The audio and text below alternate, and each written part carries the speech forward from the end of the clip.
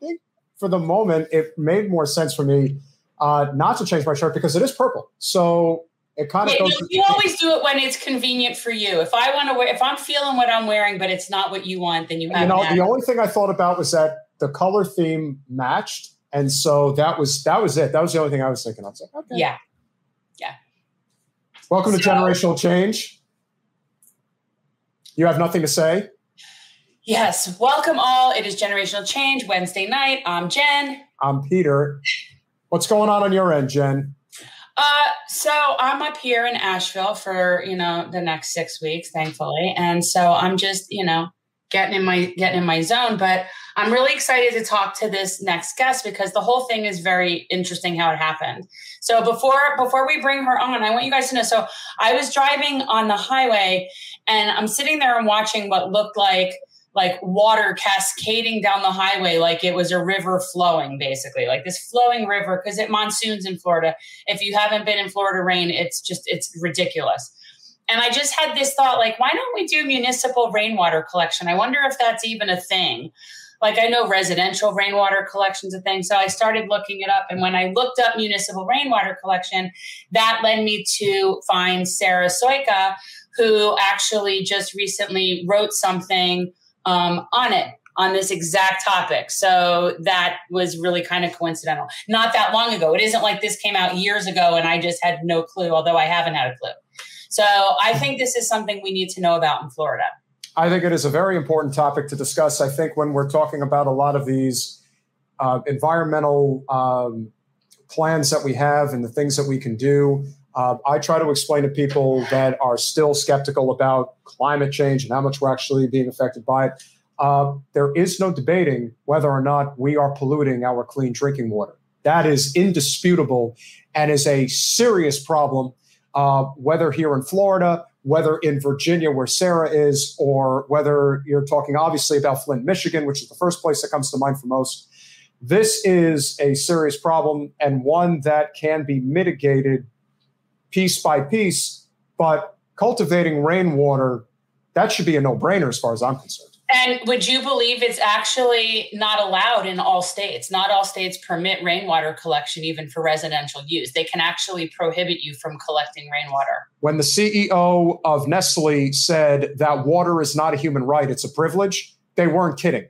They do not believe it is a right. They believe that you should pay for everything. And this is where the failure of runaway capitalism comes full effect. Because if you think that you can survive without water, well, find out very, very, very quickly. So without further ado, she is associate professor at Randolph College for environmental studies and physics. And you said Sarah Soika, is that how you say it? That's how I said it. I did a little research. We'll find out very quickly if I botched it or nailed it. Sarah, welcome to Generational Change. Hi, welcome. And you said it exactly right. It's Soika. We always say it's like the J sounds like a Y is the best. And it's Polish. Yes, it's Polish. It is. Yes. Yeah. I always did research. So you heard in my intro that I'm sitting here driving on the highway. And I don't know if you've been to South Florida, but when it rains, it's not like it's a deluge, right? Like this is not raining like most places rain. So why are we not collecting that water? And, I started looking into this and sure enough, you just published a chapter, which I want you to tell us how people can read that because there's a way for them to request to read the chapter. I couldn't find it with like a free link to connect it, but we'll get to that. So I'm glad to know I'm not crazy, that this is actually well, okay, I am, but not because of rainwater collection. But so would you talk a little bit about what rainwater collection could even be used for on a municipal level? Like what can we even do with that? Yeah, so I think on a municipal level, a lot of it would be looking at the same types of things we use reclaimed water for. So a lot of what we call the non-potable uses, which are the irrigation, toilet flushing, laundry, cooling towers are really a huge use of water that we don't always take into account.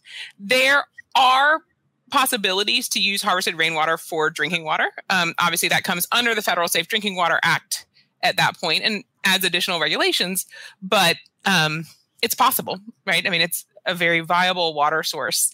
And when you mentioned the Florida rains, I actually went to college in St. Petersburg, Florida. So I had some time with the rains of Florida.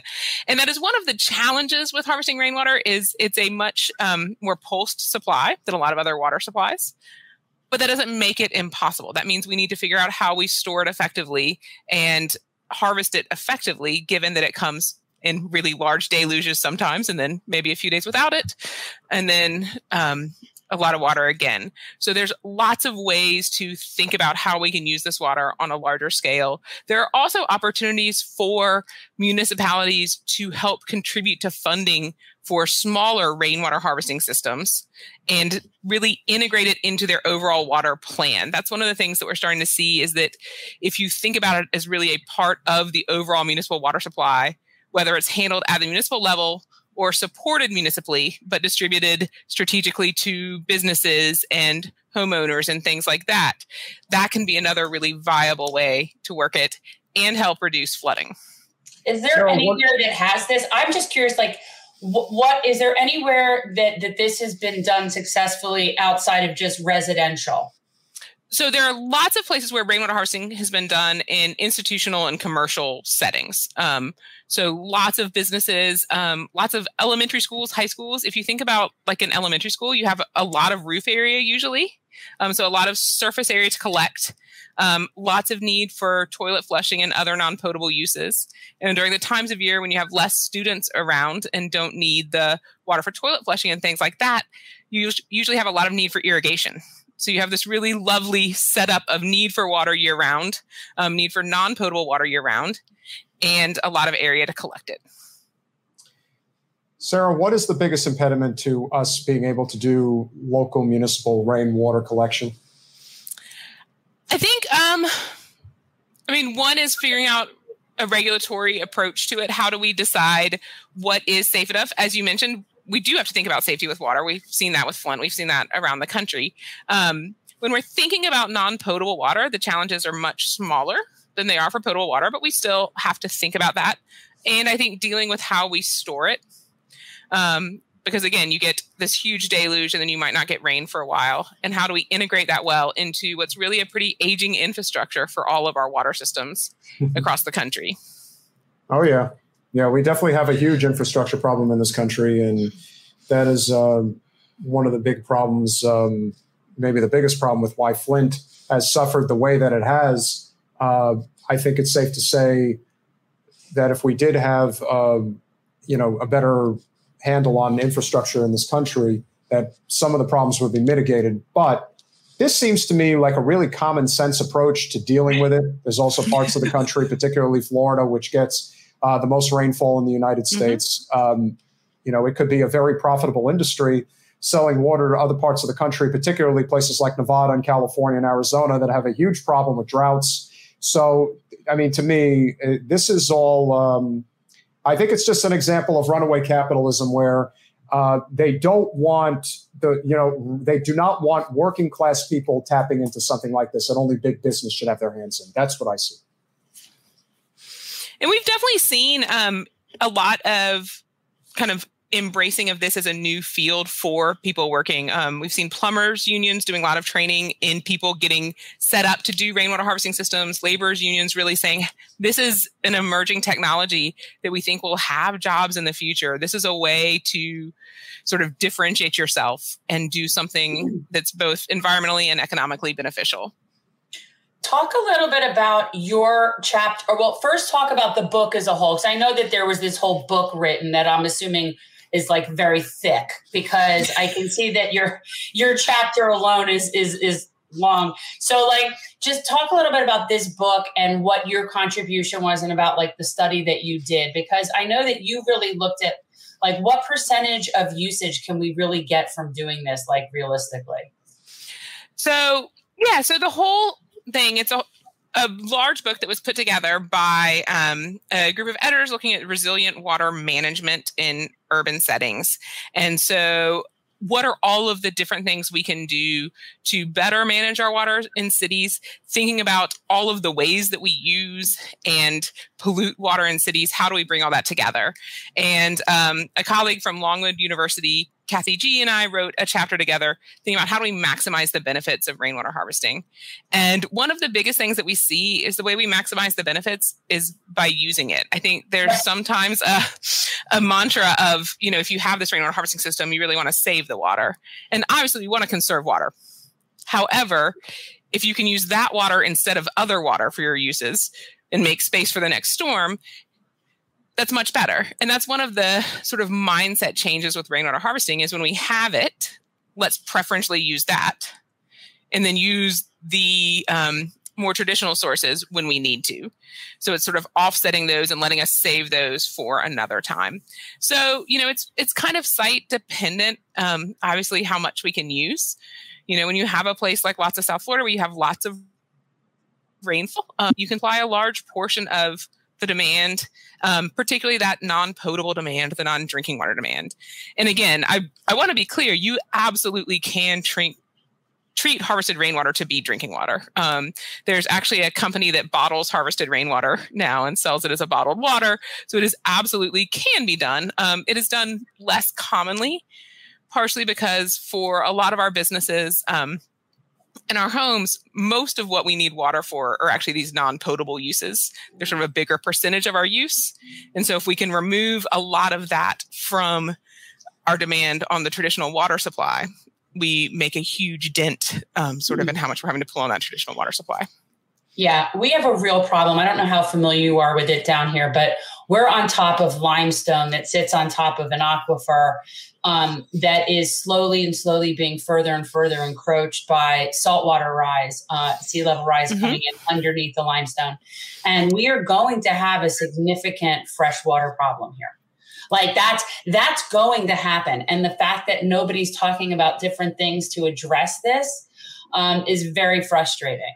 I'm not exactly sure why it seems like, I guess they just haven't found a way for it to be profitable enough yet. Yeah. Well, and one of the ways that it can be done on a municipal scale and what you're talking about plays into this is some places have actually done aquifer recharge. So you collect it and you inject it back into the aquifer to then be pulled out later on. So you're replenishing the aquifer in that way. And that's one of the approaches that has been used in terms of sort of larger scale rainwater harvesting. And I know some states are better than others. Like the rules are all different. My friend was just telling me that they weren't allowed, like in Oregon, I forget where it was, that they weren't allowed to collect rainwater. Is that a thing? Like you can actually be prevented from collecting rainwater? Yeah. And so there's sort of two really dominant ways that water laws work across the country. And a lot of the Western states are sometimes called water rights states or prior appropriation states. And under that water law doctrine, you don't own the water that lands on your property because it would have gone to whatever river and someone else already has a claim to it. It's a first in time is first in line. Whoever has the first claim to that water gets that allocation. And so there's been some work to try to change that, especially for residential rainwater harvesting, partially with the logic that a lot of that water that comes off of particularly like a residential roof, it was probably going to soak in somewhere else or evaporate out before it made it to the river and is not going to have a big impact. But that is a thing that there are absolutely states where rainwater harvesting is not allowed because of that doctrine. Well, I think that's terrible. And I think it's just another example of how we've commodified everything. Something as simple as, bottled water it never used to be a thing. But then again, a lot of the reasons why water has to be bottled is because it needs to be processed because of how much endless drilling we do throughout the country where a lot of clean water is. We see the clean water dumping that happens constantly. We know the companies that are guilty of it. How much of us moving to a clean energy grid do you think would mitigate this problem? Obviously, the faster we can get away from, fracking, specifically, coal and natural gas, I think will have huge dividends on the environment as well as the economy. But I do think that does play a role because I think right now they know that everything could be commodified. And if they are allowing people to basically harvest their own water, they're losing profit. And I think from our perspective, that plays a huge role. Your thoughts on that?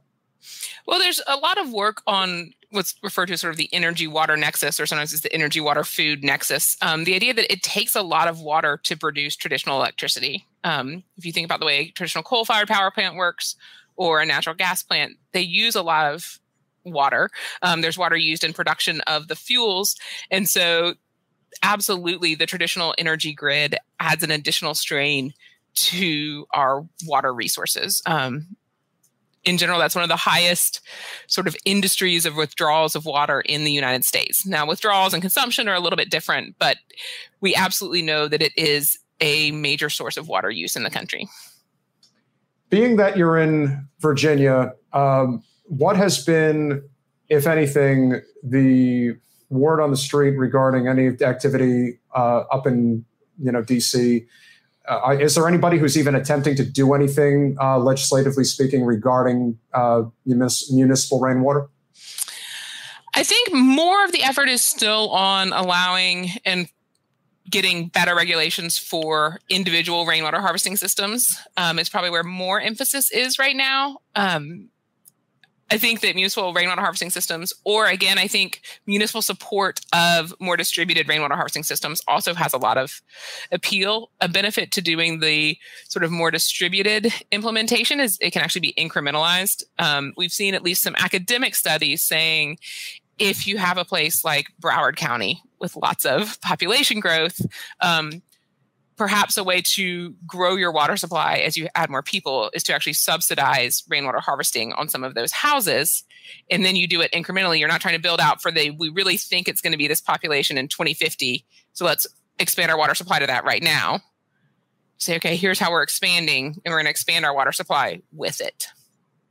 I just have this thought that municipal properties should just be built with this as a given. Like, I don't understand why we're building, county structures that aren't solar rooftop. Like, I don't like, knowing what we know now, why are all these things like municipal rainwater collection should just be automatically part of the water infrastructure in the system? And it's like, why would we not be collecting it? It's seriously rolling down the highways like a waterfall. Like, it's ridiculous how it's done. Like, you could probably power like hydropower through this stuff. It's coming so hard. Yeah. And they've found, so there are a decent number of cities where people are adding this. There's also been research that says that simply from a flooding perspective, even if you don't count the benefit of the water supplied, the reduction in flooding you can get from widespread implementation of rainwater harvesting would pay for itself. It doesn't necessarily impact the really huge floods, right? You're not putting in systems that are going to handle the hurricane, but we find that over time, we get lots of small floods that do smaller damage, but are so much more frequent. And if you can reduce that damage, you can make a big difference in overall flooding and make a really good financial case. That's one of the big drivers here in Virginia for rainwater harvesting is really stormwater management and runoff reduction. So the water supply benefit is it's one of two major benefits. We're in the Chesapeake Bay watershed here where I am. And so there's lots of regulations regarding runoff from your site, and being able to control that by saving the water and using it is a big incentive. And we do see a number of municipal buildings doing that. And I think that might be the first step is municipal buildings doing it for themselves. Yeah. And then thinking about bigger scale, like municipal support of individual projects, or maybe a municipally run project that collects from all the houses in a neighborhood and redistributes out within that. So I think there's lots of ways to build this up and think about how to integrate this better into our overall water supply plans. Yeah, I think it's important. We're every time, it doesn't even have to rain heavily in Florida for the streets to be completely flooded. The flooding is out of control right now. So anything that would mitigate stormwater and storm surge is something we should be working on. And I actually did find out that Florida, in terms of the statutes, is very amenable to rainwater collection. But yet they need to set that example. You know, it's one thing to say, sure, you could collect rainwater and put the onus on the individual like they always do with everything. If only you recycled, if only you drove an electric car, not, but the military industrial complex and big agri are part of the biggest problem. But it's the same thing with this. Like, they need to be doing it and setting that as an example of what we should do on a micro level, I think. Yeah, and we have seen some cities and states do a really nice job. The city of Charlottesville here in Virginia has a number of rainwater harvesting systems on some of their city buildings and schools. City of Virginia Beach has put in rainwater harvesting systems on a lot of their schools. And that's, again, partially they have a really, they're close to the water table there because they're right by the water. And so what do you do with this water from your site? So with such a high water table. So we've seen some places that have done a really good job of incorporating this into how they're thinking about further development in the city. Last question from me. Is there a cleaning process that the water must go through for collection purposes? Is that something that's necessary? So in general, we think that, and research has shown, having some sort of filtering, and it's mostly sort of debris filtering before you store it is best. If you have ever been someone who composted, the last thing you want is a rainwater tank that's like a wet compost bin. So if you can keep all those leaves and dirt and things like that out, you protect the water quality from the beginning. Very frequently when it's used indoors, it is also further filtered and disinfected before it's being used indoors. Just from a human health protection standpoint. That's pretty standard here in the U.S. It is not necessarily standard everywhere around the world that does rainwater harvesting, but that's most typically what's done, something like ultraviolet light or ozone or chlorine to disinfect it. Yeah, I think it's something we need to be pushing for. I think it's something we need to be paying attention of and cognizant of. It's nothing I ever even thought about. We go to so many commission meetings and just different things. And I've never really thought of it before. And I think that these are things that can be done that people can get behind. And that's we need to be taking better advantage of it. Don't expect our elected officials to do anything about it. It's got to be the people that, step up and say, this is what we want. And then, ultimately you generate enough a momentum in order to do it. But actually, one thing that did just come to mind, and I am curious, Virginia is an interesting state because I know that there's been issues. I know there were a lot of issues with Governor Northam. Is Governor Youngkin doing anything related to the environment? I'm not holding my breath, but, I am curious as to how he's doing so far. Yeah, I think he is looking actually at removing us from some environmental commitments at this point. I would need to double check all of that. But that's my understanding. So I think it's a place where we've seen some changes at the state level in terms of our commitment to some of those environmental practices and environmental policies. One thing we found that was very effective down here in South Florida is when it comes to whether it is colleges, Randolph is a small college. There's a lot of them, a lot of liberal arts colleges throughout Virginia. And then obviously the high schools, the kids are very interested in this stuff. And you don't need a lot of land to build a community garden. And the community garden, as far as I'm concerned, can double as a rainwater collective. You do the composting, you do the, horticulture, bee farms, all that. But as far as I can tell, if you have the space, there's really no reason not to be doing municipal rainwater collection at a community garden. Yeah. It just makes sense. And I think that is something that could be the start. And moving in on that, knowing that the schools will be in control of it, I think could have a huge impact. Absolutely. And we've seen that be a really nice way to both tie people to where food comes from, where the water to supply that food comes from, and really a strong educational opportunity as well as an environmental opportunity. So where do we need to start? First of all, how can people read? I know this book is pricey. I saw it. I know it's a big text. So where can people at least read your chapter, and how could we get that to them? So probably the best thing for them to do is to get in touch with me. I'm very findable by name in college, and get in touch with me and I can help them out with that. So yeah, if you just Google Sarah Soik at Randolph College, you can find me pretty easily. And that's, I think, the best way to do it. Academic publishing is its own world.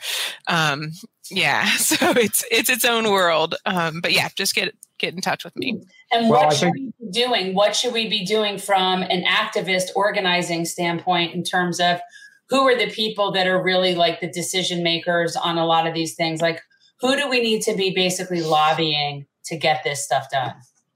So I think one of the things is really lobbying for clearer guidelines. I know that sounds goofy because I usually am not someone who's like, we need more regulations. But if you say, this is how you do this, and this is how you do this well, and this is what we will approve within our city, and say, yes, this is something acceptable. I think that's honestly one of the hurdles. We find that I think a decent number of people are excited about the idea of rainwater harvesting. Like you said, it makes really good sense. We have all of this water coming down. It's actually causing a problem because we're not doing anything with it. So it makes good sense to do something.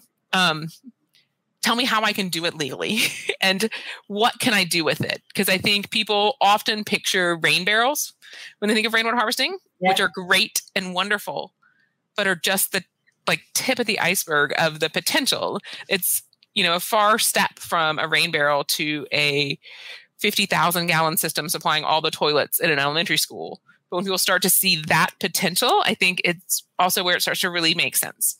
Right. Which is why it needs to be done at the big level. That's that's my point. I think if people realize that, much like everything we seem to waste in this country, we waste water like it's going out of style, and it is going to go out of style. It's going to go out of your ability to drink, because as the saying goes, Professor, you can't eat money and you can't drink oil. And that is where the rubber meets the road. And no matter how much money and resources you think you have, you're not going to be able to save yourself from the catastrophe that's coming if we don't do something about it now. Anything you want to plug before you go, please do. The floor is yours. No, I just thank you all. I think I am always excited to see more people excited about the potential of rainwater harvesting. I think it's something that can make a really huge difference in a number of ways. And, we haven't actually talked about, it's also a way to sometimes get safer drinking water in places where the original supplies are pretty contaminated or unavailable, right? We have lots of places where people are on groundwater wells that are no longer really safe groundwater wells. And so what if we do potable rainwater harvesting for some of those homes and things like that? So there's a lot of potential available there from something that's really a really ancient practice that we can revive and I think learn a lot from and gain a lot from. Thank you so much. It was very strange. I'm driving, I had this thought, and then sure enough, this is a thing. So I really appreciate you coming on and talking with us about this. Yeah. Thank you. We're definitely going to make it a much bigger deal now, and a lot of people will see this. So guys, rainwater harvesting, this is going to be a new thing. We're going to make it a big deal. Professor, thank you so much for coming on. Thank you so much. We will definitely be in touch. Thank you all. Bye. Have a good night. Bye. Well, that was very informative. We need to be this is something that should just be happening in all sorts of places. This should be the norm. It should be the norm, having, highways and, pipes and sewage and all other sorts of infrastructure. Why are we not just doing that? If everywhere it was pouring down the highway, if every one of those big holes that was just pouring was actually being collected, that's significant. That's what I kept thinking. No, I agree 100%. And this is just another, this is a common sense solution. This is not complicated. And most of the solutions that exist don't require technology. We just have to use the earth as it is intended. Unfortunately, there's a lot of people who don't want that. They really just want to pillage the hell out of it because that's what's financially beneficial. Marco is asking if we have a bootlicker this week, a ham asking for a friend. So I'm not sure about what he is talking to you. Are you aware? Is there some particular bootlicky situation that has happened this week that I am not aware of? Well, Max Boot Liquor would have definitely been a good idea. Sandra, yes, and composting toilets are actually very popular. If you, what's that? What are those things on YouTube called again? The tiny houses or the living off the grid people? Well, all of those things. I mean, the composting toilet is definitely something that's great for off the grid. All right. Well, I hate to do this because obviously I've been holding it in, but can I trust you to hold it down for literally 60 seconds. I have to go. What is it you need me to do? What is it you would like for me to do? Talk to the audience. I got to go to the bathroom. I'll be right back. Oh, for God's sake. This is because Peter always schedules. He's got big eyes and a small stomach. He schedules as many things as close to each other back to back and thinks that everything will just flow perfectly smoothly from one event to another. He never has a buffer. There's never a buffer. So that was really cool. I knew there was a way that we could be doing better with the monsoons that are coming in. We're going to be drowning by them one way or the other, people. If we don't start collecting the water, we're going to just need, seriously, we're going to need an ark, and we're not going to have drinking water. I don't know how to be more, clear about that. So we're past the qualification deadline for people running for office. Friday was the qualification deadline at noon. We're currently working with a slate of candidates that are running for uncontested Florida House seats. I'm not sure how many ultimately qualified from our group, but it's a pretty big group. I want to say there might even be 14 people on this slate. And that, all of these, I think with one exception, are uncontested, meaning there's no Democrat in the race. It's just, but yet they're close enough in terms of manageable to move to the blue. And not that that's like my priority, but I like the idea of just getting candidates into uncontested races. I think that's really important. So my understanding is that the person we were supposed to be speaking with this evening, we're supposed to be speaking with candidate Nomiki Konst, who is, I'm not sure if she says she's a journalist. I'm not exactly sure. I know she's like a political pundit and sort of a political analyst, but she is actually running for a state house seat in New York. I guess it's a new state house district that is somewhere from Queens over to some eastern parts of Manhattan. I know that I think Gramercy Park and Stuyvesant. But she ended up canceling us, which doesn't surprise me because when people are running for office, it's crazy. So we get canceled on, that's fine. My understanding is that we do have another candidate that's going to be joining us in a little bit. I don't want to say who it is because I could be wrong. But my understanding is that we do have another candidate that's going to be joining us.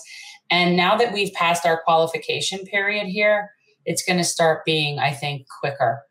July, I don't think there are too many. I don't even know if there's any primaries coming up in July. So then it'll be pretty quick before we hit August and hit all of our primaries that we have coming up. We're pretty close to the end. You have me sitting here rambling about primaries and politics and people qualifying and blah, blah, blah, blah, blah. Don't you have something you want to pontificate about today, Peter? Believe it or not, Peter isn't at home. Please leave a message at the beep. I must be out or I would pick up the phone. Where could I be? Believe it or not, I'm not home. That's still one of the greatest things ever. I don't know why. It just came to me when I was walking in. I was like, oh, yeah. George, Jerry. Oh, my God. Do I know you? All right. Dirtbag Leftist is asking, isn't Nomiki splitting the progressive vote? Yes, she is. Okay. So there's your answer. I don't know about that district. I don't know about that race. Who else is in that race? Well, and I will say this. Yes, Nomiki is splitting the progressive vote, and she has every right to do it if that's what she wants to do. Who else is in that race? This lady, Kristen Gonzalez, who's been endorsed by AOC, DSA, a whole bunch of relevant people. And after those endorsements, then Nomiki got in. She made it sound like it was just like a new district was created, and that's why she decided to do it.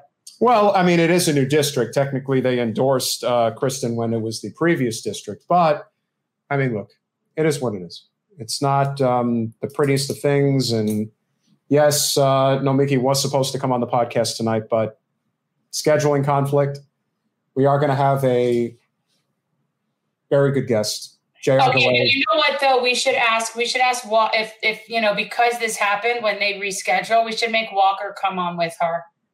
Yeah, that'd be fine. At least then he can run interference for her. Well, no, just because I like him. So it'd be fun. I like him too. Walker, if that's sort of, Yeah, it'd be a good conversation. And again, but there was a major story today, as you guys know. something that we weren't sure was ever going to come down the pike, but it has. Former mayor of Tallahassee and former Democratic nominee for governor in 2018, Andrew Gillum has been indicted on federal criminal charges, wire fraud being one of them, which is serious business. He's very likely going to go to prison. The FBI does not get involved with criminal cases unless they're going to nail somebody to the wall, and they do it over 95% of the time. So he's not the only person who's under federal investigation in the state of Florida who's in politics, I will say that. Not a surprise either. But in this case... But you know what it is? I mean, when we say wire fraud, I think that, that kind of seems like it could be a lot of different things. But, from what I understand, it's basically that he and whoever his partner in this endeavor were collecting money for an organization that was, I don't know if it was a nonprofit or whatever, but it had whatever its intended goals were to do. And apparently people were donating to this organization and they were just living off of it. He was taking the money, the person was taking the money into the organization and then cutting payroll checks, but they weren't doing anything with the organization. So it basically sounds like it's money laundering through a facade organization. But I just think that when you hear wire fraud, that that's a broad. That what does that mean? So in this case, to me it sounds like they were basically collecting money for a purpose that they didn't use it for, and basically skimming it from an organization. I don't know if I agree with that, Rob. I think what Andrew went through was something that he wasn't going to be able to come back from, and created such havoc that it became basically an unforgivable act. He also made a lot of mistakes. We've gone over them before, but he ran a great primary race and he ran a very subpar general election race, and he should have beat DeSantis. He should have. And now DeSantis is tracking to be the next president of the United States as a result of the mistake. Yeah. And that's how fast things change in politics. But what doesn't change is how disgusting the Democratic establishment is, for two reasons. Number one, they decided that it was necessary to pile on Gillum today, not just for his indiscretions, but to pile on, of course, Jen, what a surprise, pile on progressives who voted for him in the primary instead of voting for Gwen Graham or voting for Philip Levine. Right, so, we're the problem. It's our fault that we voted for Gillum. And that, to me, really speaks to what people in the non-corporate movement have to understand. They're never going to like you. They're never going to accept you. You are in the way of big business, and that is it. That's all they care about. Blaming progressives? What the hell do you think is going to happen in 5 months? Who do you think's going to get blamed for losing the midterms? Right. When I hear people referencing, like when you hear certain smear campaigns or certain ways that the right really talks about Democrats, and they say things like Joe Biden's radical left agenda. And I hear things like that. And I think if that's what people are considering the radical left, we are in for a very rude awakening, people. Yeah, we are. And I think people just don't understand that when the margins get so thin, and they really don't understand, just how precarious these circumstances are because the infrastructure is so poor. It all gets back to Debbie and everything else that's wrong with the Florida Democratic Party. Saw what Billy Corbin put out on social media about it. He feels like he was tricked. Yeah, again, it's like no one wants to talk about the fact that Ron DeSantis is not only an incumbent governor, but he is extremely popular with the Republican Party and independents. It doesn't matter what the Democrats think because he doesn't need their vote. So when I see Occupy Democrats putting out a poll, push poll, let's be honest, it's what it is, saying that they did a poll that shows that Charlie Crist is up 1 percentage point on Ron DeSantis. I'd like to see the full detail in that poll. I want to know who you're polling, where you're polling them, and how many are getting polled. There's just no way. They did a poll. I remember this very well. They did a poll, I want to say at the end of the fall in 2015, that suggested that Hillary was up 59 points on Bernie in Iowa. Right. 59 points. But what you didn't know and what you didn't see was that the poll was a very carefully constructed poll, which basically only polled people that were over the age of 65, and they only polled registered Democrats, and it was only a sample of about 300 people. Now, I don't know about you, but in a state of 21 million people, if you're polling a few hundred people, and another thing that people have to remember about polling in politics, especially after what the Democrats have polled the last 6 years, Republicans lie when they get polled.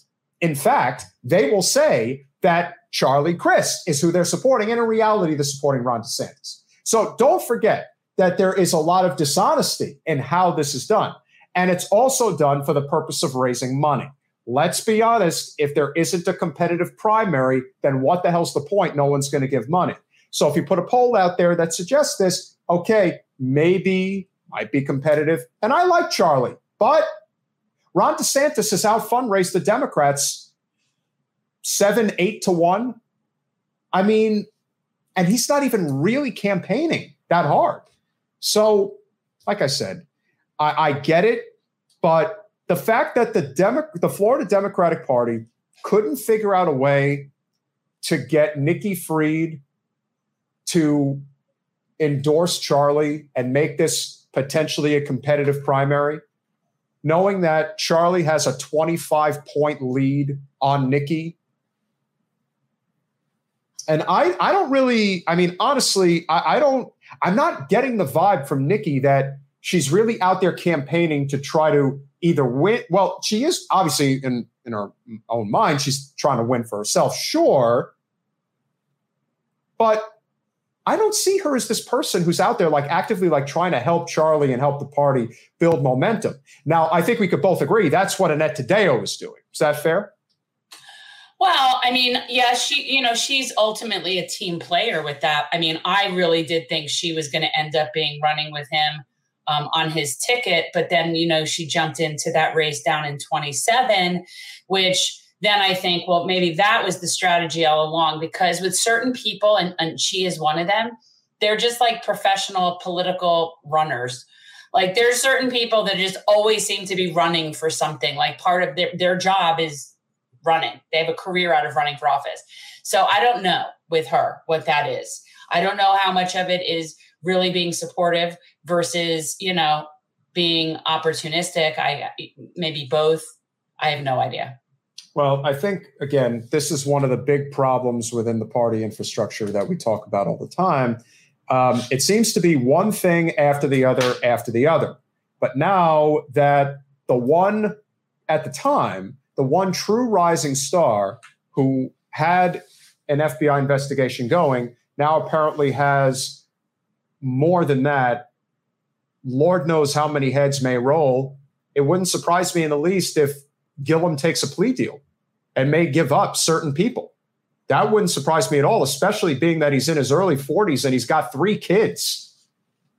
I mean, he is ripe to make a deal. Well, then, who do you think? Who's the big fish that he's turning in? Who's he giving them? Hey, listen, we don't have to name names. What happens to people that mess with, you don't want to think he's going to get Arkansided. No, we don't want to think that he's going to say the wrong thing. But you know what? There's a lot of things that are going to develop from this. That's the thing that people really don't understand, is that I do believe, this is just my opinion, but I do believe that Gillum was set up. I do believe that. I think that, like a lot of people who go into politics in somewhat of a naive fashion, they trust the wrong people and they end up getting their hooks in them, so they know that they're owned. If Gillum had won and became the governor, he likely would have been dealing with the same problem. Although as governor, he wouldn't have been able to accomplish anything because he would have been dealing with and again, this is all reflective on how poor the Florida Democratic Party really is. He would have been dealing with a GOP House and Senate. So he would have been getting bills that he would have basically been encouraged not to sign.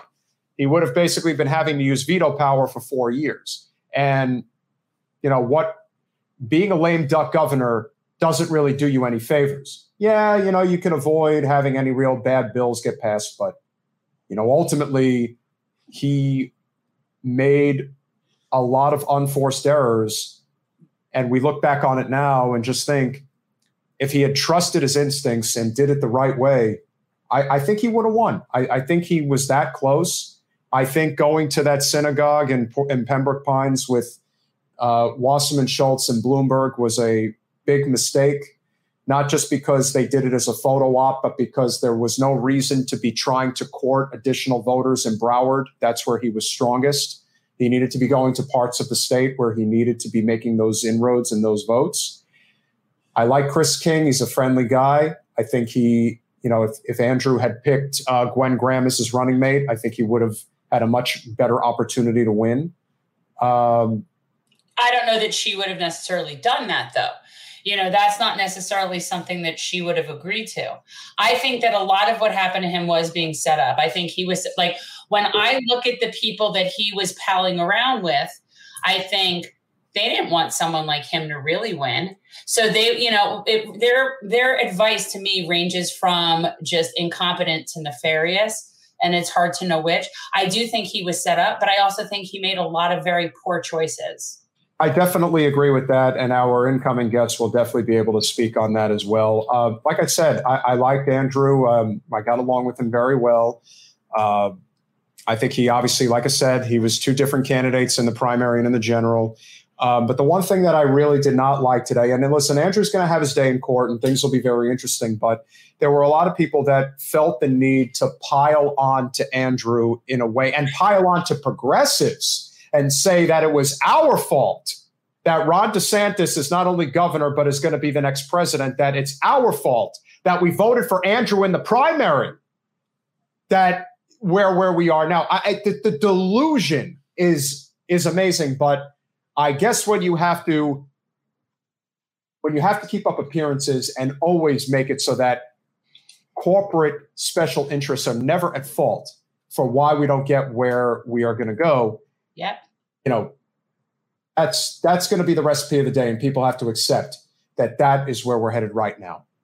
So without further ado, we are very excited to bring on a wonderful guest who we did have the opportunity to meet recently, who is running for a very important position in the state, Commissioner of Agriculture. We would say the buck pretty much stops there. This is the position that current gubernatorial candidate Nikki Fried has held for the last 4 years. It's going to be a tough uphill battle in a red wave year, but it is very important that we get really awesome candidates running who can also help build momentum for local candidates. There is this thing about running as a slate, running on the issues that really matter. And so without further ado, we are very pleased to welcome for the first time, and definitely not the last time, J.R. Gallais. Welcome to Generational Change. Hey, how are you? Good to see you again. Jen, Peter, it's good to be here. I don't know what happened to my background, but okay. Is it fancy? Green. Yeah, but I thought there was a background turned on. I don't know what happened. Oh, we'll give you a second. See if you can make it fancier. It's all good. I mean, we did when our show first started. Oh, now that's a lovely home. Very nice. Except, how do I get out of it? And there Why you would go. you want That to works. leave that house? All right, that works. There you go.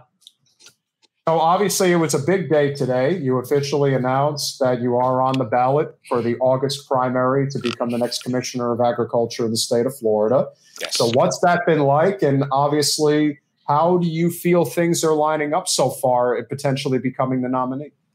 Well, it was a really, really good launch. The response has been overwhelmingly positive. I just trying to speak truth to power. The Republicans have put Florida up for sale for the longest time, and the middle class and the poor are the ones who are getting screwed. So, am I allowed to say screwed? Can I cuss? I don't know. You'd be surprised what people say on the show. So, yeah, so I just wanted to make sure. So it's been overwhelmingly positive. As you guys know, I got into this race late, and so I'm playing catch up. The Republican has $8 million in the bank. It's near impossible. We can sit here and talk about all the different deficiencies in terms of what the state party has done and so forth. But, that's neither near nor there. This is a seat we have to defend. I have two primary opponents. God bless them. I look forward to debating them on the issues, but I invite everyone to actually compare all of us together. And let's talk policy. Let's talk real substance. And I think this is where I differ. What do you think, JR, what do you think the key issues are going to be? I mean, I don't think people, first of all, realize what that office does, because it isn't just somebody who oversees farmers. I mean, there is that, but it's like a consumer protection agency essentially for the state. And so what do you see in Florida are the key things that need to be dealt with from that executive position? Okay, so you're absolutely correct. The job is about 30% covers agriculture. So the title of it, the full title is Commissioner of Agriculture and Consumer Protection. But 99% of the time, the consumer protection part is left out. And people just hear Agriculture Commissioner. And if you ask 99% of people, they think it's the person whose picture is on the gas tank. Yeah. That's pretty much what they know. But the biggest part of it has to do actually with their consumer protection. Right now, the whole nation, but Florida specifically, is in a crisis. Prices are out of control. These companies are gouging customers. And as your next agriculture commissioner and consumer protection, I would be the person in charge to put a stop to that. What's happening is that when you go to the grocery store today, compared to before the pandemic, you would buy a bag of, let's say, chicken, okay? And the bag says, hey, 15 pounds, 12 pounds. You pick a number. You were paying between $17 and $20. The same bag now is costing you $30.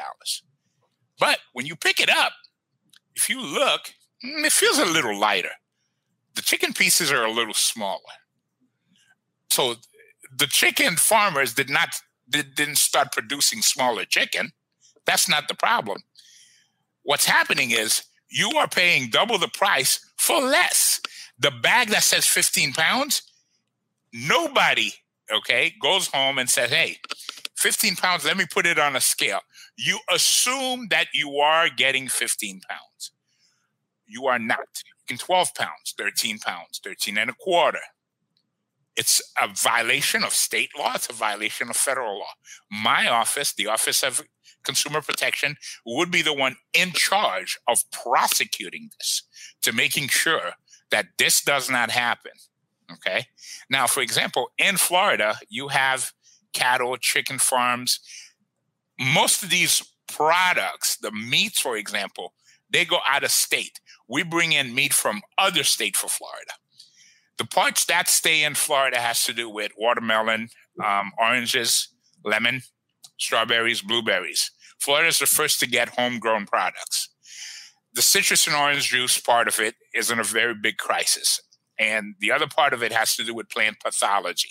I've already been in touch with several people, especially at the University of Florida, who the head of the plant pathology department, studying, analyzing the problem. How do we save the citrus and orange community? Tomatoes is another one that's starting to get affected. And then we need to look at other products like tea to bring into Florida. But the consumer protection part, again, is the biggest thing. People are getting ripped off. As the Satan has expanded its executive powers, these executive powers now also expand to the members of the cabinet. This being one of those cabinet positions, you can use the emergency rule, under that Chapter 570 talks about. And you could use that to literally, especially when I think it's Section 125.36, to issue an emergency rule to force these companies to lower prices. In a lot of cases, what that will do, that will force the governor's hand to call a special legislative session. Now, that's a whole other problem. At the beginning, I heard Peter talked about slate candidates. This is why, again, it's important, because the more candidates you have, and myself and a few others try to recruit about 20, 25 candidates that were going to go unchallenged. I think you guys were a part of that as well. Mm-hmm. We need those slated candidates for people to know exactly what is going on. So people are paying. I paid $79 to fill up my tank today. $79 for someone who has to go to work, who doesn't have some of the resources that I have, who doesn't have money saved up in the bank. That's a lot. Florida has passed a resolution to raise the minimum wage to $15. Wilson Simpson, the president of the Senate, which will be most likely be the Republican nominee, has put forth laws and bills to keep that minimum wage from being raised. How do you justify $79? There's no public transportation in Florida, so you have to drive everywhere. Yep. Okay? How is it that in a state this big, this size, you can't take a high-speed train from Jacksonville to Miami? Or we can't even get to Orlando. Right. You can't even get the Bright Line to Orlando from West Palm Beach. And that's insane. Yes. So that has to change. So my office works with the legislature to write. We would write the bill. Heck, the bill is already written. All they got to do is bring it forward to a vote. And then here's the best part. I can sue the governor. I can sue the legislature and force their hand. And the attorney general has to defend my lawsuit that I bring forward. So that's the big part of it. People are suffering. People are struggling. This is really what I don't want to talk about. There's so many others. So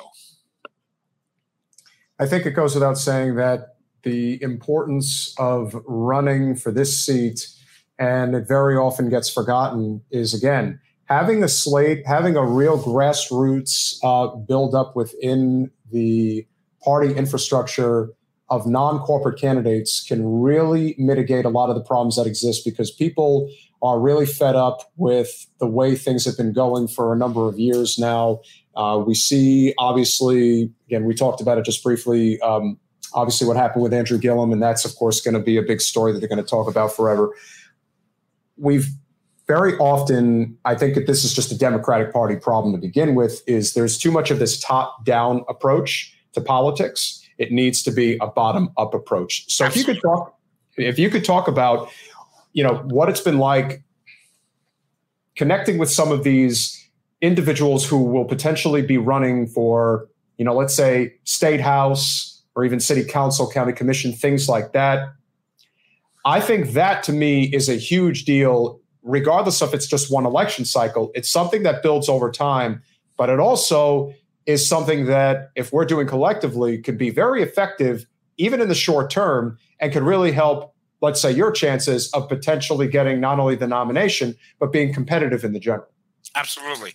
It is extremely important. I've spoken to so many candidates across the state, and some of them have been discouraged. We've lost a few that, after the obstacles that were put up by the local party chairs, they said, you know what, this just isn't worth it for me. I am not going to do this. You talk about, it's the perfect sizing. I'm going to borrow that going forward. Bottom up, from the bottom and rise up, not from the top down. What's happening is we had some candidates in Port St. Lucie and parts of Orlando, parts of Tampa, even in Miami and Broward, pretty much everywhere in the state, that when the individual filed the paperwork, they get a call from the party local officials and says, hey, who are you? Why are you running? I don't want you in this race. There's been cases where a Black woman was trying to run in an area, and the DEC chair says this should go to a white person. That's the insanity we're talking about. There's a culture of ingrained, it's the same people, the same consultants that keep getting paid for the last 25 years, who have lost races all over the state for the last 25 years. But somehow these people are still getting paid. So that is one of the big things that I have tried to emphasize a lot to people in politics. And one of the reasons why the Democratic Party as a whole manages to fail so mightily. Every once in a while, they get lucky, like Trump completely mishandling COVID. But overall, I would say the biggest difference in terms of the party infrastructure when it comes to, let's say, consultants or strategists, whatever you want to call them, in the Republican Party, you have to win to get hired. Absolutely. In the Democratic Party, you can be a 10-time loser and they'll still hire you. Yeah, it's unconceivable, but totally believable because that is what has been happening. They do not adapt. They're using certain programs and tactics that are antiquated, that just do not work anymore. And they are behind what the Republicans are doing. So there's a lot of folks that are trying to change that. You guys, for example, being out here talking about this, I appreciate it so much.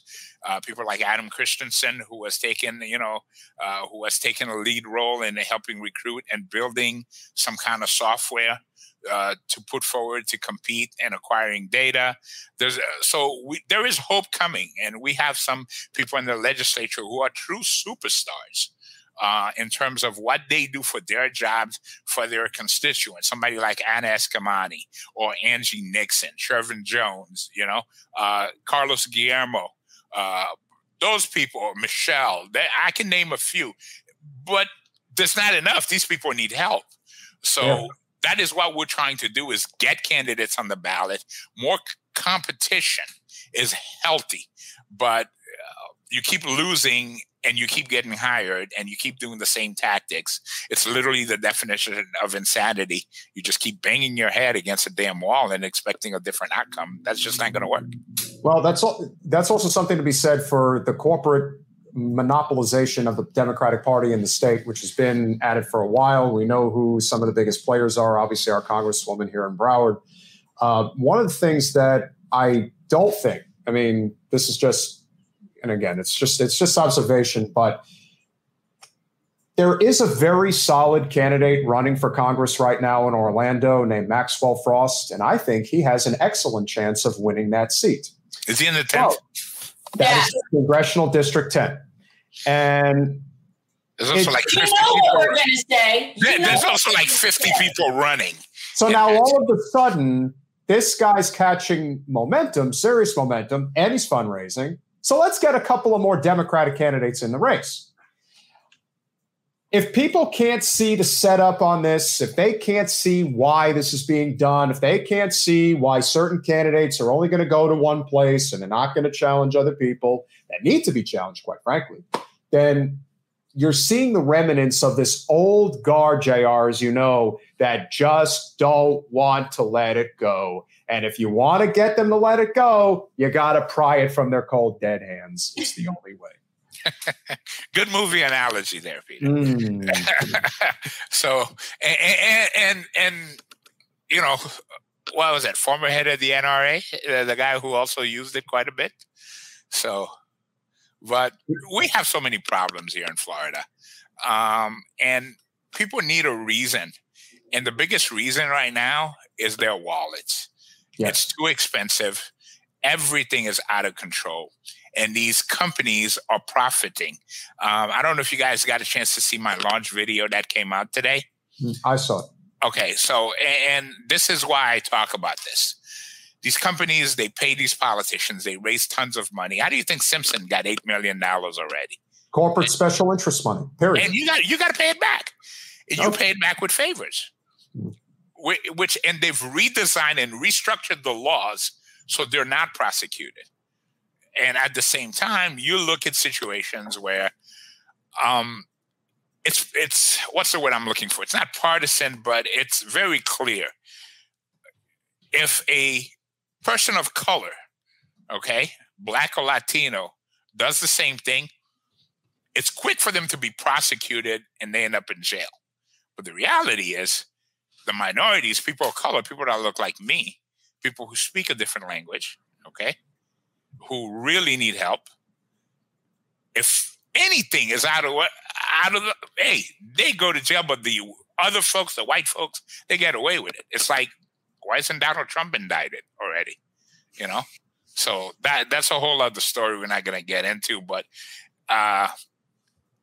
anybody who's watched these January 6 hearings ought to be sick to their stomach. Why do you think so many people, when presented with the evidence of just how bad things really are and the honest reality of why things are the way that they are, that their attitude is knee-jerk to, well, that's just how it is? Not they don't know any better, and we've been trained and beaten down to say that's just the way it is. The rich just get richer, okay? And everybody else, you got to struggle along. Well, it's time to tax the fucking rich. Okay, that's just no, but you told me I can cuss, so I'm just being and have at it. Woo! Okay, so you get people who own companies who are putting rockets in space, for crying out loud. Okay, and we won't even talk about the symbol issues with the way these things look. All right, but when people are actually suffering, they're not getting paid. I mean, to think about it, that the Republicans are trying to lower the minimum wage in Florida. Fair district pass, and everything they've done is broken the fair districts. And people are just like, hey, that, what are we going to do? Why? Things are so expensive. They worry about their bills. They got to keep a roof over their head, pay their rent, which is freaking out of control. That has to stop. That has to be brought down. This is where consumer protection, again, will come in, okay, to put some pressure on the industry, put some freeze on some stuff. Food is out of control. And the reason food is out of control is Donald Trump and the Republicans completely broke the supply chain. No one's talking about that, the reason. And then, listen, I'm not a fan of everybody, okay, but when someone's to blame, all right, there's plenty of blame to go around. But the reality is certain things have nothing to do. Democrats are trying. Their hands are tied with the Senate. But that's neither nor there, because I'm not running for Congress. I'm not running for national spotlight. I want to help people in Florida. I want to help put money back in people's pockets. One of the things I'd like to mention real quick, anybody in the state of Florida who's got a child that goes to school, you have to have a lunch account, a meal account for your child. When you and I go to the grocery store, we use our debit card or credit card to purchase, whether it's shopping at a mall, grocery store, online. There's what's called a market rate. The market rate is somewhere between 3 and 3.5%. So you swipe that card, you spend $20. The merchant, for making it easy for the transaction, takes 3.5%. Well, one company has the contracts for all of the 68 counties in the state of Florida for all the school districts. In 2019, they made $1.47 billion with a fucking B in profit. When a child doesn't have money, after a while, they put it in negative and they charge. They're charging 30%. 30%. There's a lawsuit moving to the courts right now to recover about $500,000 to rebate parents. You know what Simpson has already said? He's going to put a stop to the lawsuit, because if you don't like capitalism, get out of America. And run away capitalism. Yeah. So this is what the job is about. This is why I'm running. This is why I change. When I say, hey, I know what they're doing, I do, because I've bailed their asses out so many times. And I'm sick of it. Florida is particularly predatory in a lot of ways. Like, we've got like a serious payday lender problem in this state. Like the violations of consumers are pretty rampant here. It's pretty bad. And something that never ceases to amaze me, and we've talked about it with other things, that when you look at states who are usually at the bottom in terms of things like healthcare, education, infrastructure. They're usually the poor states, except Florida. Florida is one of the top richest states in the country, yet our education is always around the bottom. All of our infrastructure, we can't even get public transportation. Like we don't all have of these things. Right. And it's like, we are surrounded in that category among some of the poorest states in the country, and we're one of the richest states in the country. And so to me, when I hear that, it's de facto corruption. Oh, it absolutely is. It is. They're stealing. They're robbing people blind. Yeah. And people don't understand. They distract you with "don't say gay" or CRT. You said it. They come up with a bunch of crap that they get you focusing over here. Hey, look what I have in my right hand, but don't know what the left hand's doing. Right. Here's a primary example of somebody who's running for statewide office on the fact that we can't afford to live in this state. Yeah. With all due respect, and we fully support the LGBTQ community, if you're going to put up countless billboards that say it's okay to say gay instead of we have the highest rent in the United States and it's BS that we're allowing the GOP to get away with this, who are you appealing to? What are you trying to accomplish by spending all of that money on these endless billboards? If you were spending on an issue like housing, I think you'd get a lot of attention. And I think a lot of people would be asking questions, and they might just be interested in getting involved with whatever your cause is. That's just me. And I think the same is true when we're talking about our most important commodities like agriculture, farming. Municipal rainwater was something we were talking about before, being able to harvest municipal rainwater. I mean, there are so many pressing issues that I believe most people agree on, but we always manage, as you said, JR, to get distracted by the bright, shiny object. And it's been going on forever. And I think we have to make a collective effort within the non-corporate movement to say, we're going to talk about the issues that really affect us on our everyday lives. We support LGBTQ rights, but there are issues that are really destroying us. And if we don't make it a priority, Florida's, Florida's in trouble. It's going to be like the old Bugs Bunny meme with him sawing Florida off the rest of the United States and letting it sink into the Atlantic. By the way, the 25th, I believe, I may be off on the number, I may be wrong, but I think we've lost 25 home insurance companies in Florida. Not surprising. How can you insure properties that are along the waterline, especially in Miami, where every time it rains with any little bit of rain? So there's not enough money. I can't think of the company's name, but it's a state insurance company. More people have had to join that. 2 years ago, I get a letter that says, "Hey, we are canceling your homeowner's insurance because your roof is too old." Well, I happened to have replaced my roof the 2 years prior. I had to spend 6 hours, countless emails and phone calls, taking pictures of the roof. I had pictures when the roof was changed to say, I have a new roof. My roof is not 20 years old. Oh, you can keep your insurance, but it's now $1,300 higher than you paid last year. Okay? And now try filing a claim. We're not going to cover this. We're not going to cover that. What the hell do I have insurance for? I feel the same way. I think that the way that our money is, the way that it's manipulated so that we're basically paying for something that we'll never really get a benefit from, it is a scam. And that's what we're trying to change.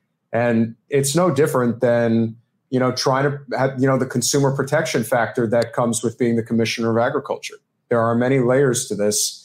And I think, again, it's very important. That's why we wanted to have you on. This is a very important position, and these are very important issues that are under your purview.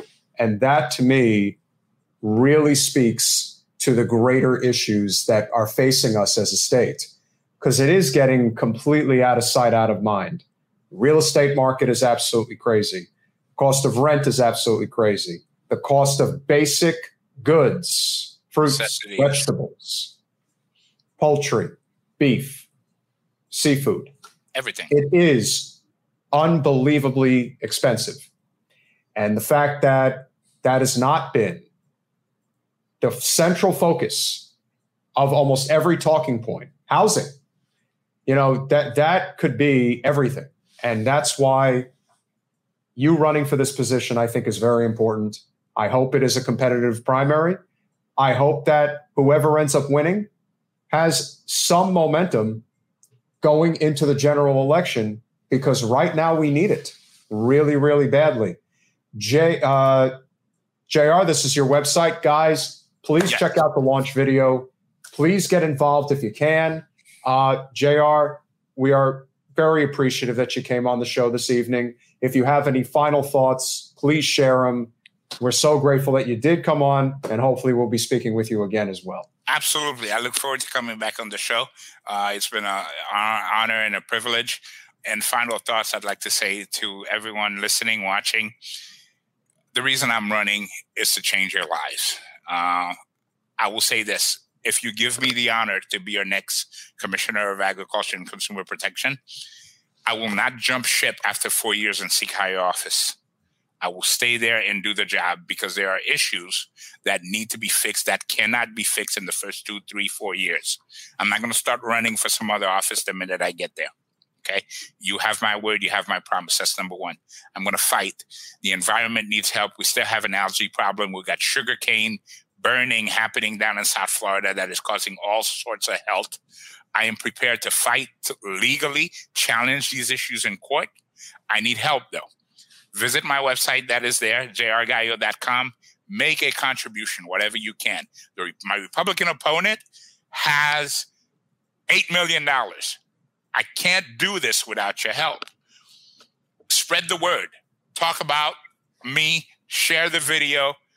Go to my Twitter at jrgallo, and feel free to reach out to me directly. I may not get back to you right away, but I'm going to get back to you because I do get a lot of messages. But make a contribution.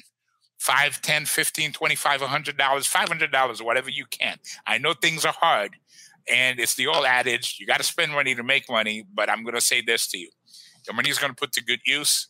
I've been fighting, and I'm going to keep fighting, and I hope to earn your respect, your vote.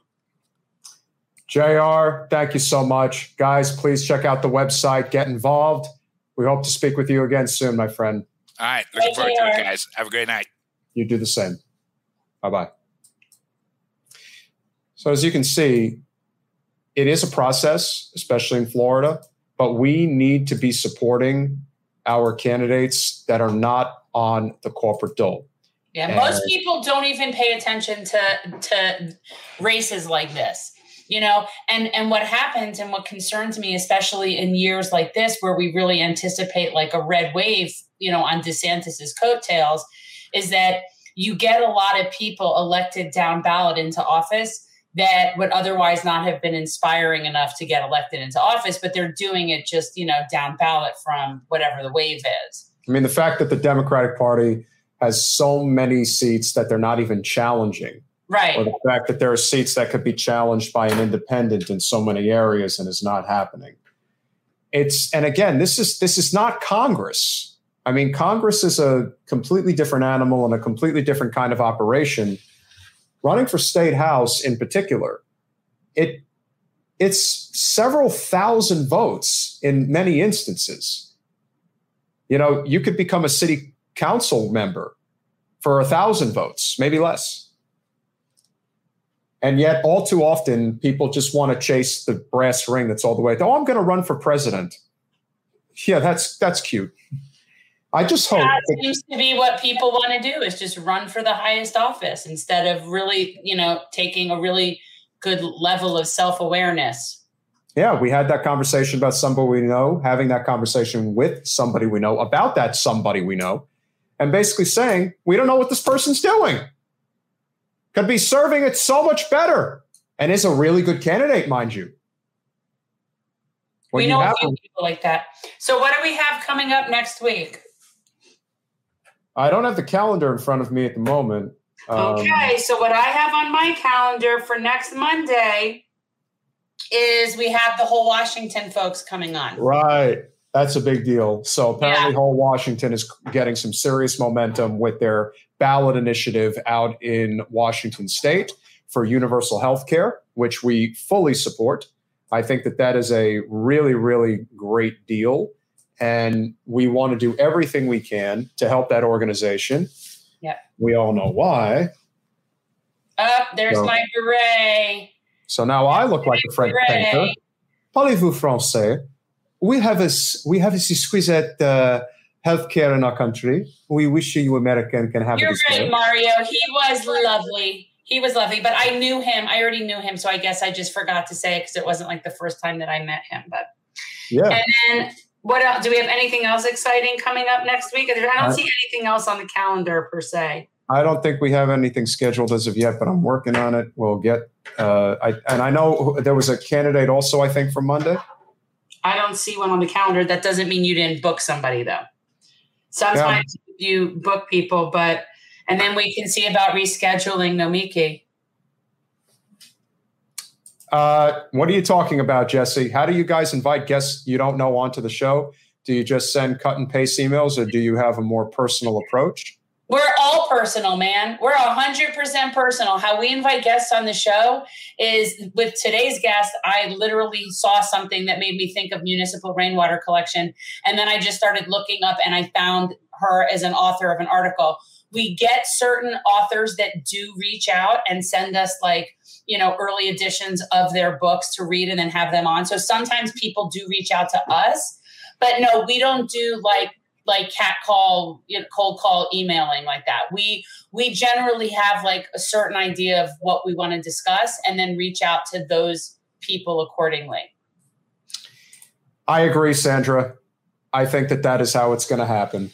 I think that it goes without saying, even though we're very friendly with the MMT community and especially with Steve Grumbine, a lot of them are very adamant that the state level approach can't work.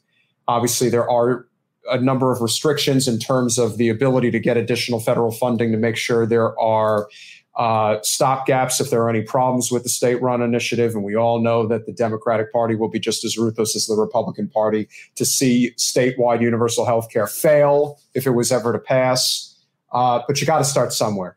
And I believe because of the momentum that's been created from Bernie's 2 presidential runs, if a statewide universal healthcare system was able to pass, it would be completely different than anything that's ever been attempted in the past, because now it's firmly within the American psyche that healthcare should be a right. It's just a question of whether we're going to get there.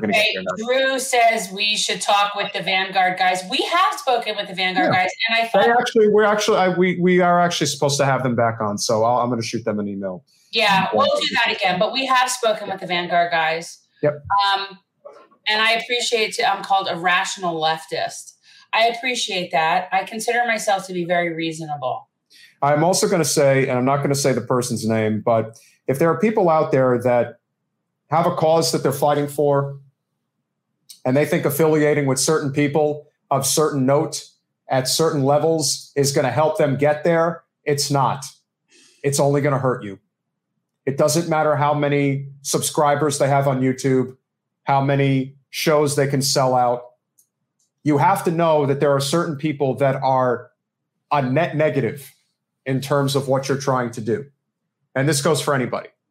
What Whole Washington is doing for their movement is great. And that's the model that should be followed. And I think more and more people need to recognize that it isn't going to be sexy.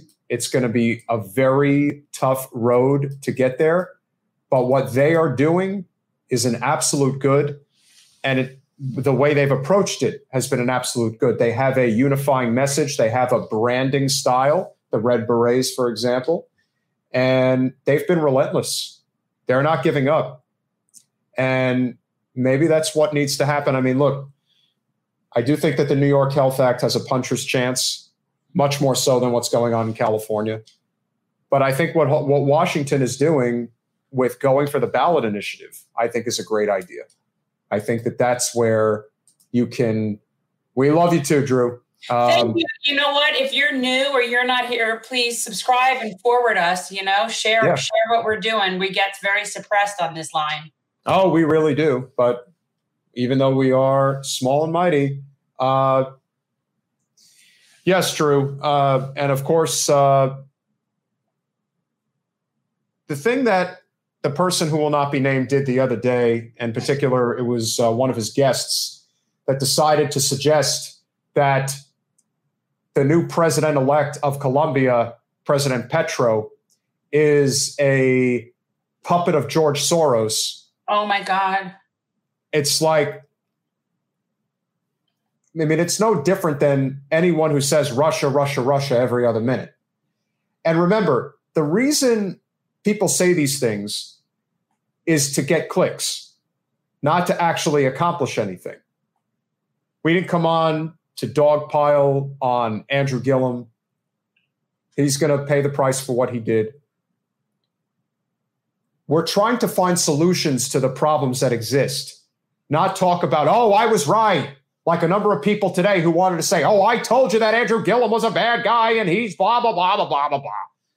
It's like, no, you're just as big a dick as he is. You're not solving any problems. You're making more. And people who simply can't get out of their own way. There are some people, Jen, I'm sure you would agree, you just can't help them. No.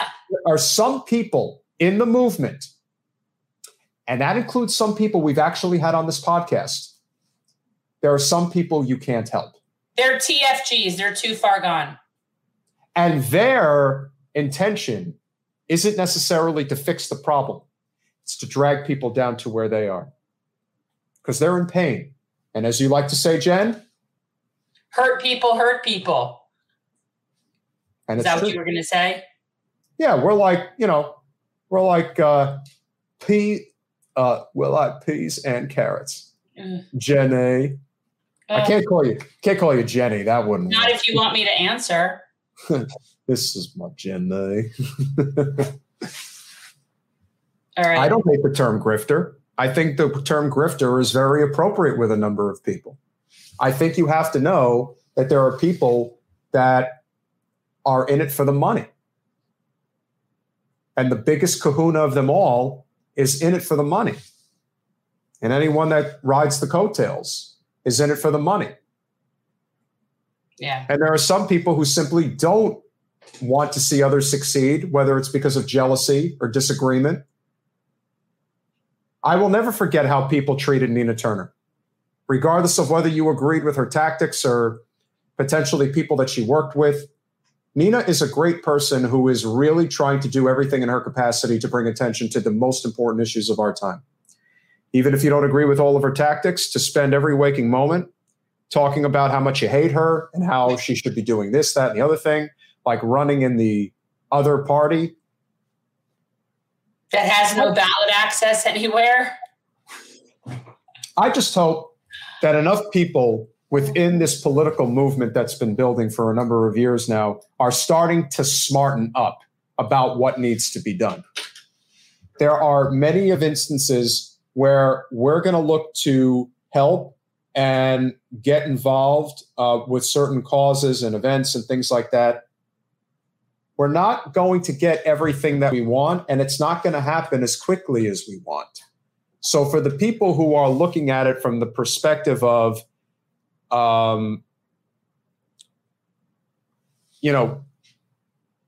want to have all of this right away, and it isn't going to happen right away, but it is happening. And considering how much things have changed in the last 5-6 years, the fact that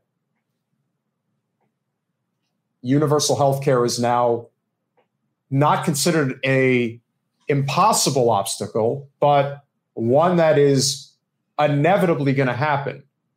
But as we know in our country, we don't move quickly at all. We move very slowly. So just keep your eye on the prize. Jesse, I understand, we have some disagreements with some of those people. But if what they're doing is helping build the momentum for whole Washington, then we're all for it. because it's the cause that matters, not the people who are building their channels. That's not what this is about. Right. And it never was. Transforming politics into service, that's what we do. And that's all anybody should be doing. I understand people have to make a living, but you know what? Politics, it should be a community service is what it should be. But it's not. It's a career. And that's what we're trying to change. So if you do believe in our cause, as you guys know, the money that we bring in through the Patreon and through our channel is not going into our pockets. It's going to causes, things that we do locally. There are candidates that are non-corporate that we support. Many of you know who they are. Maybe we'll learn more about others as we go forward. We have obviously this new project, which we're going to try to work on, municipal harvesting of rainwater. I think that's a great project, and I think we would get a lot of support for it. So, yeah, if you guys like our work, please go to patreon.com/generational change. For as little as $5 a month, you can be a supporter. $10 a month is even better, and $25 a month means you're an OG, and I love OGs. So make it happen if you can. Jen, any final words? $25 a month, you get the shirt. Ooh, I want one of those. No, I mean, just support. And if you know you can't contribute financially, that's great, but just share it.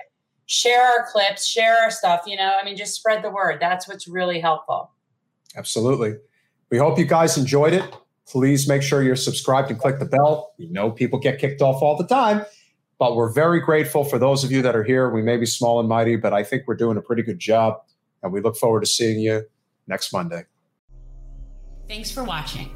If you want to support our mission to transform politics into service, please like this video, subscribe, follow us on social media, and consider joining our Patreon, where you'll get early access to our interviews as well as other exclusive content. Links are in the description. Peace out.